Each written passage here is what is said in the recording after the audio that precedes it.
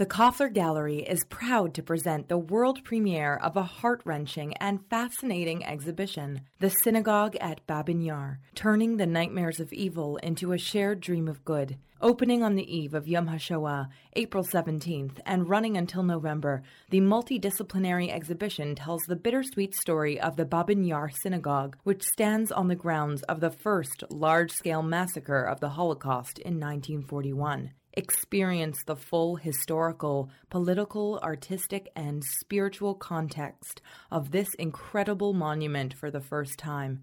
The exhibition is free of charge. To learn more, visit kofflerarts.org.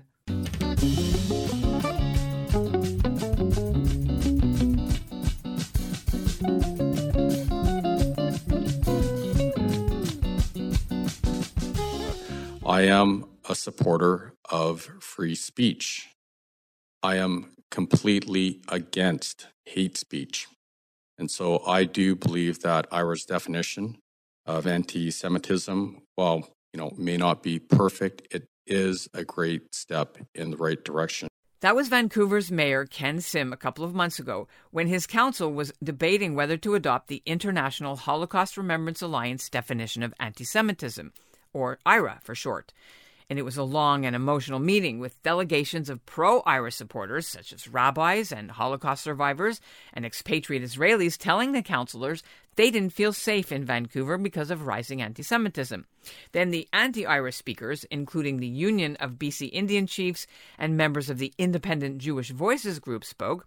They said they fear the IHRA definition could be used to stifle debate about Israel's treatment of the Palestinians. I am now going to call the vote. Clerk, could you please take us to the voting Vancouver did screen? eventually vote to adopt IHRA that night on November 16th. It wasn't unanimous, but in doing so, Vancouver became the only major Canadian city so far to adopt the definition. Now, later today, the government of Newfoundland and Labrador will announce that it is adopting the IHRA definition, so that makes it the 7th province with the policy on the books. Last year, all 3 prairie provinces did it, so did New Brunswick, and before that, Ontario and Quebec did, and the Canadian government started it all back in 2019. So, with all this high-profile show of support for Jewish communities in Canada and the fight against anti-Semitism and Holocaust distortion, we wondered why the rest of the provinces aren't following suit, or the territories, not to mention the biggest cities where most Canadian Jews live, like Toronto and Montreal and even Ottawa, which is why for Jewish Heritage Month, we're taking a deeper dive today into the state of IHRA in Canada. I'm Ellen Besner, and this is what Jewish Canada sounds like for Tuesday, May the 9th, 2023. Welcome to the CJN Daily, a podcast of the Canadian Jewish News, sponsored by Metropia.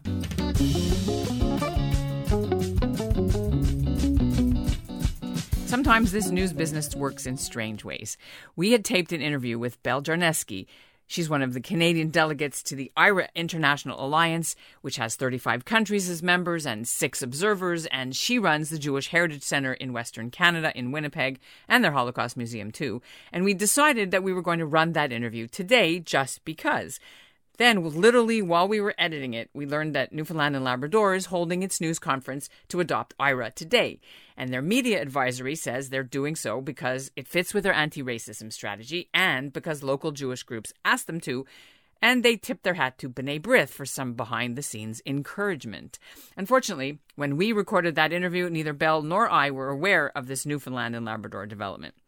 But here is our interview. Let's, maybe you can help us sort of summarize some of the major developments that have happened over the last year in terms of who's adopted it in Canada. Well, we've got 6 provinces, of course, that have adopted it, and many municipalities, really too many for me to name, and they keep being added. I think the most recent one, as far as a big city, was Vancouver. This is really important as really part of an overall anti-racism strategy, I think, to include the IHRA definition on anti-Semitism. Unfortunately, all too often these days in discussions of diversity, equity, and inclusion, anti-Semitism is left out. And that is not just for civil, at municipal levels, it's also in provincial and federal. Yeah. And on campuses, which we'll get into in a second. But back to cities, we should also mention Richmond, BC was one that also just adopted. Yes. They don't have British Columbia yet because although there was some talk of British Columbia starting to take racial statistics they didn't actually adopt it, even though several Jewish groups, including CIJA, made a big deal of thanking the outgoing Premier Horgan for adopting IHRA, but that actually did not happen. But I was wondering if you could say why the other provinces have not yet. I can't really know why. I mean, I think that there are people various groups working with the provinces, and it helps having someone who lives there working on this. Federations are also very helpful, and I'm not really sure what the situation is with federations in the other provinces. Can you navigate us what you did in terms of getting Manitoba to adopt IHRA? Well, I worked very closely with Federation, and Federation has a very good relationship with the government. And together we encouraged them to adopt the IHRA definition, and much to our delight, they decided to go ahead and do that. We had a nice ceremony at which it was announced. Today, I am honored to share with you the Government of Manitoba endorses and adopts the International Holocaust Remembrance Alliance definition of anti-Semitism. And the next step, of course, as with all the provinces and municipalities, it's wonderful to adopt the definition. It's important, but we need to implement it. And there, I think, is one of the challenges. And by implementation, I mean, how do you use the definition? So in Europe, for instance, there is a wonderful publication on how in EU countries it has been implemented, how it's been used. So, for instance, can we use this to train police forces? I know that there is someone from Federation who has spoken to the police recruits, the cadets, about anti-Semitism and used the IHRA definition as part of his presentation. There are so many different areas, education, etc., where we can. I certainly use it when I'm doing presentations on anti-Semitism, which has been, interestingly to me, requested more often these days than presentations on the Holocaust. And so really, what is anti-Semitism? What is the history of anti-Semitism? And how does that look today? What is contemporary anti-Semitism? And there, the IHRA definition, I think, is very important, because when we talk about those examples in the definition that speak about Israel, not everyone understands what that means. And unfortunately, it's often mischaracterized as well, even though the definition is very clear that criticism of Israel is similar to criticism of any other country is not anti-Semitic, and then gives examples of when it might cross over. I don't think that's always understood. UJA's Walk with Israel is happening this Victoria Day, Monday, May 22nd. Join thousands of community members for the world's largest Israel Solidarity Walk, followed by an epic Israeli-themed beach party to celebrate Israel's 75th birthday. Get all the details by visiting walkwithisrael.com. This is our moment to unite as one strong and proud Jewish community. Religious and secular, left and right, Jews and allies, everyone belongs at the Walk with Israel. Register before May 19th, and if you use the promo code CJN, you can save 10% on all Walk Bundle packages. To register, visit walkwithisrael.com. Now, before we get into some of the criticisms, I know that you've recently had to navigate trying to get it through a body of the city council in Winnipeg, and there was a lot of pushback from organized groups who were making delegations. So to be clear, this wasn't city council. This was the Human Rights Committee of city council. The motion to adopt the definition did not come from us. It came from the deputy mayor, Marcus Chambers, who also chairs that Human Rights Committee.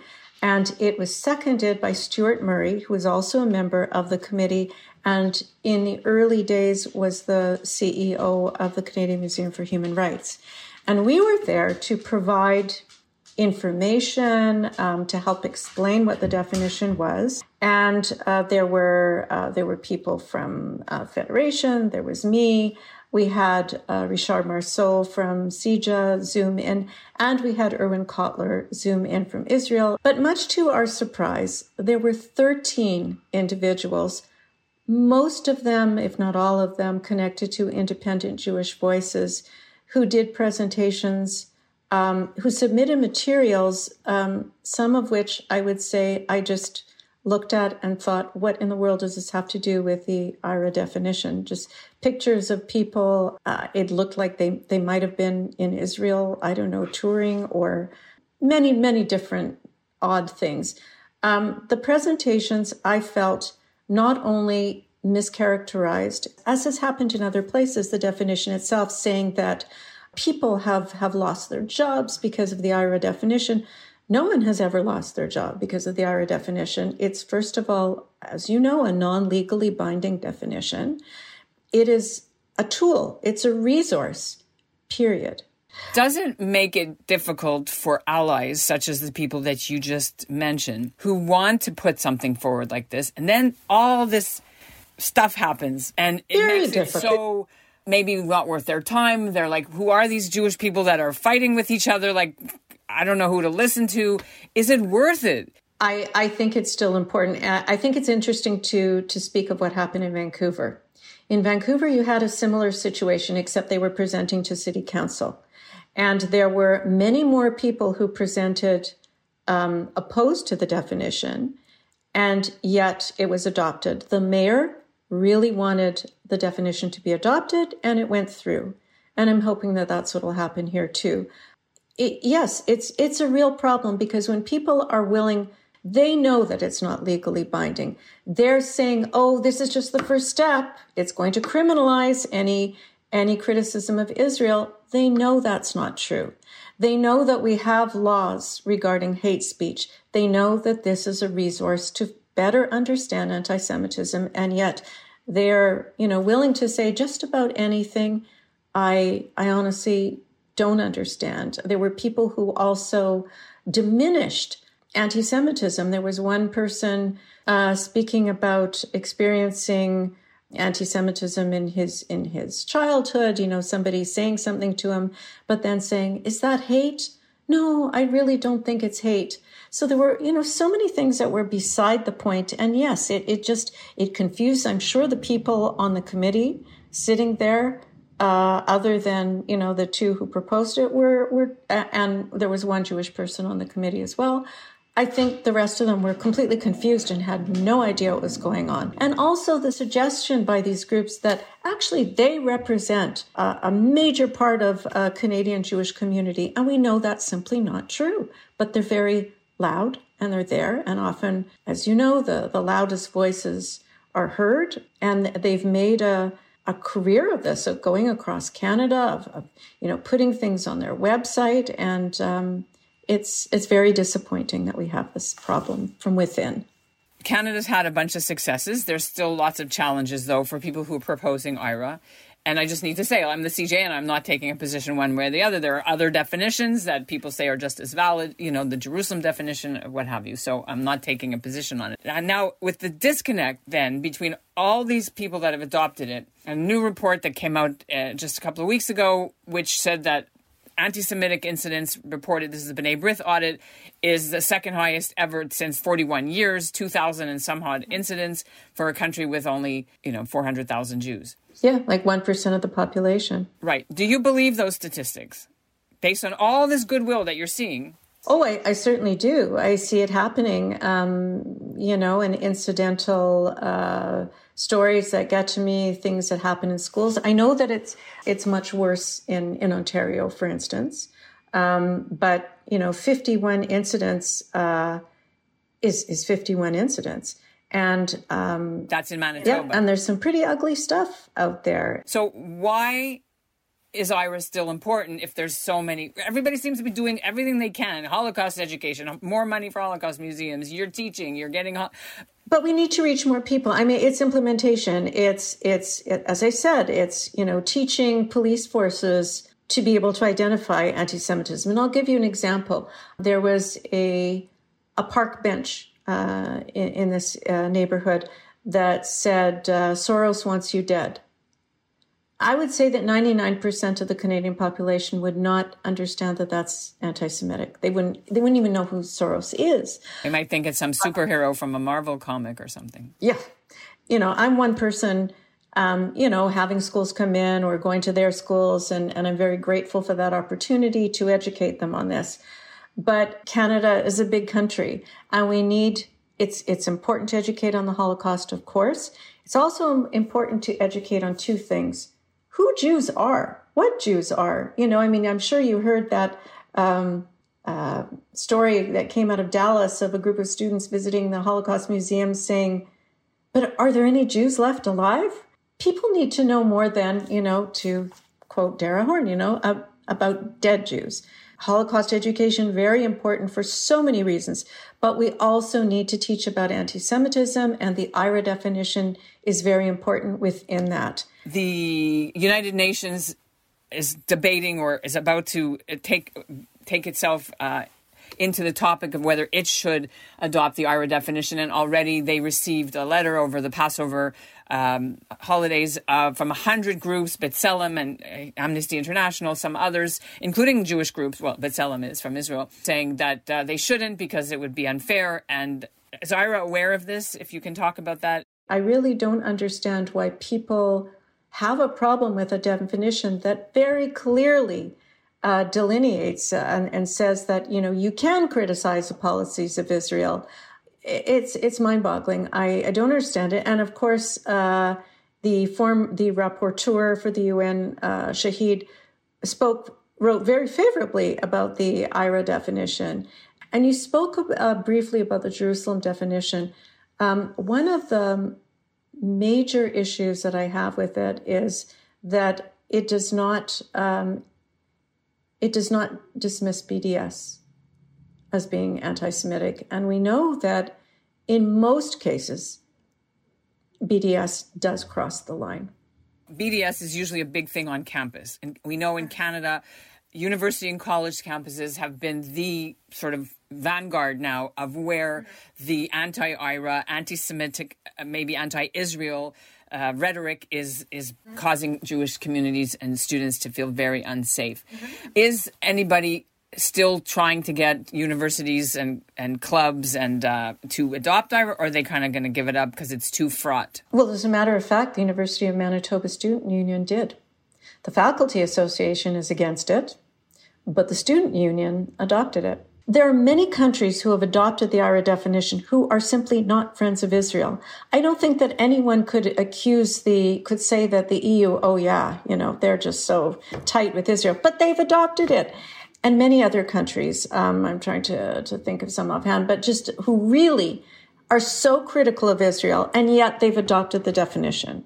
Yeah, so Erwin Kotler's mandate, he was going to step down in the beginning of 2023, and it seems we're already 6 months in, almost 5 months in, and he's still working and hasn't found a replacement. What is the situation with that? Well, we don't. We were told that the mandate was extended for a few months, and at our last, because our delegates meet regularly, that there was an expectation that sometime soon we would hear who the new appointment is, but I have not heard anything yet. All of us would just love Professor Kotler to stay on, forever, because he's just amazing to work with. And so that's what Jewish Canada sounds like for this episode of the CJN Daily, sponsored by Metropia. Integrity, community, quality, and customer care. Today's listener shout-out goes to Professor Erwin Kotler, Canada's Special Envoy on preserving Holocaust remembrance and combating anti-Semitism, and he heads Canada's delegation to the IHRA Alliance. He turned 83 on Monday. And we'll end with just a note that if you're in Calgary on Thursday, May 11th, I'll be the keynote speaker for Jewish Heritage Month at an event at the military museums. They're launching a new display honoring the Jewish soldiers who served in the Devil's Brigade. During the Second World War, these were Canadians and Americans who formed the 1st Special Service Force. They were so infamous that Germans feared them and called them the Black Devils. There's even a Hollywood movie about these men who scaled snow-covered mountains in Italy, took thousands of German prisoners, and suffered lots of casualties themselves. The link to attend and more details about the talk is in our show notes, so I hope to see you there.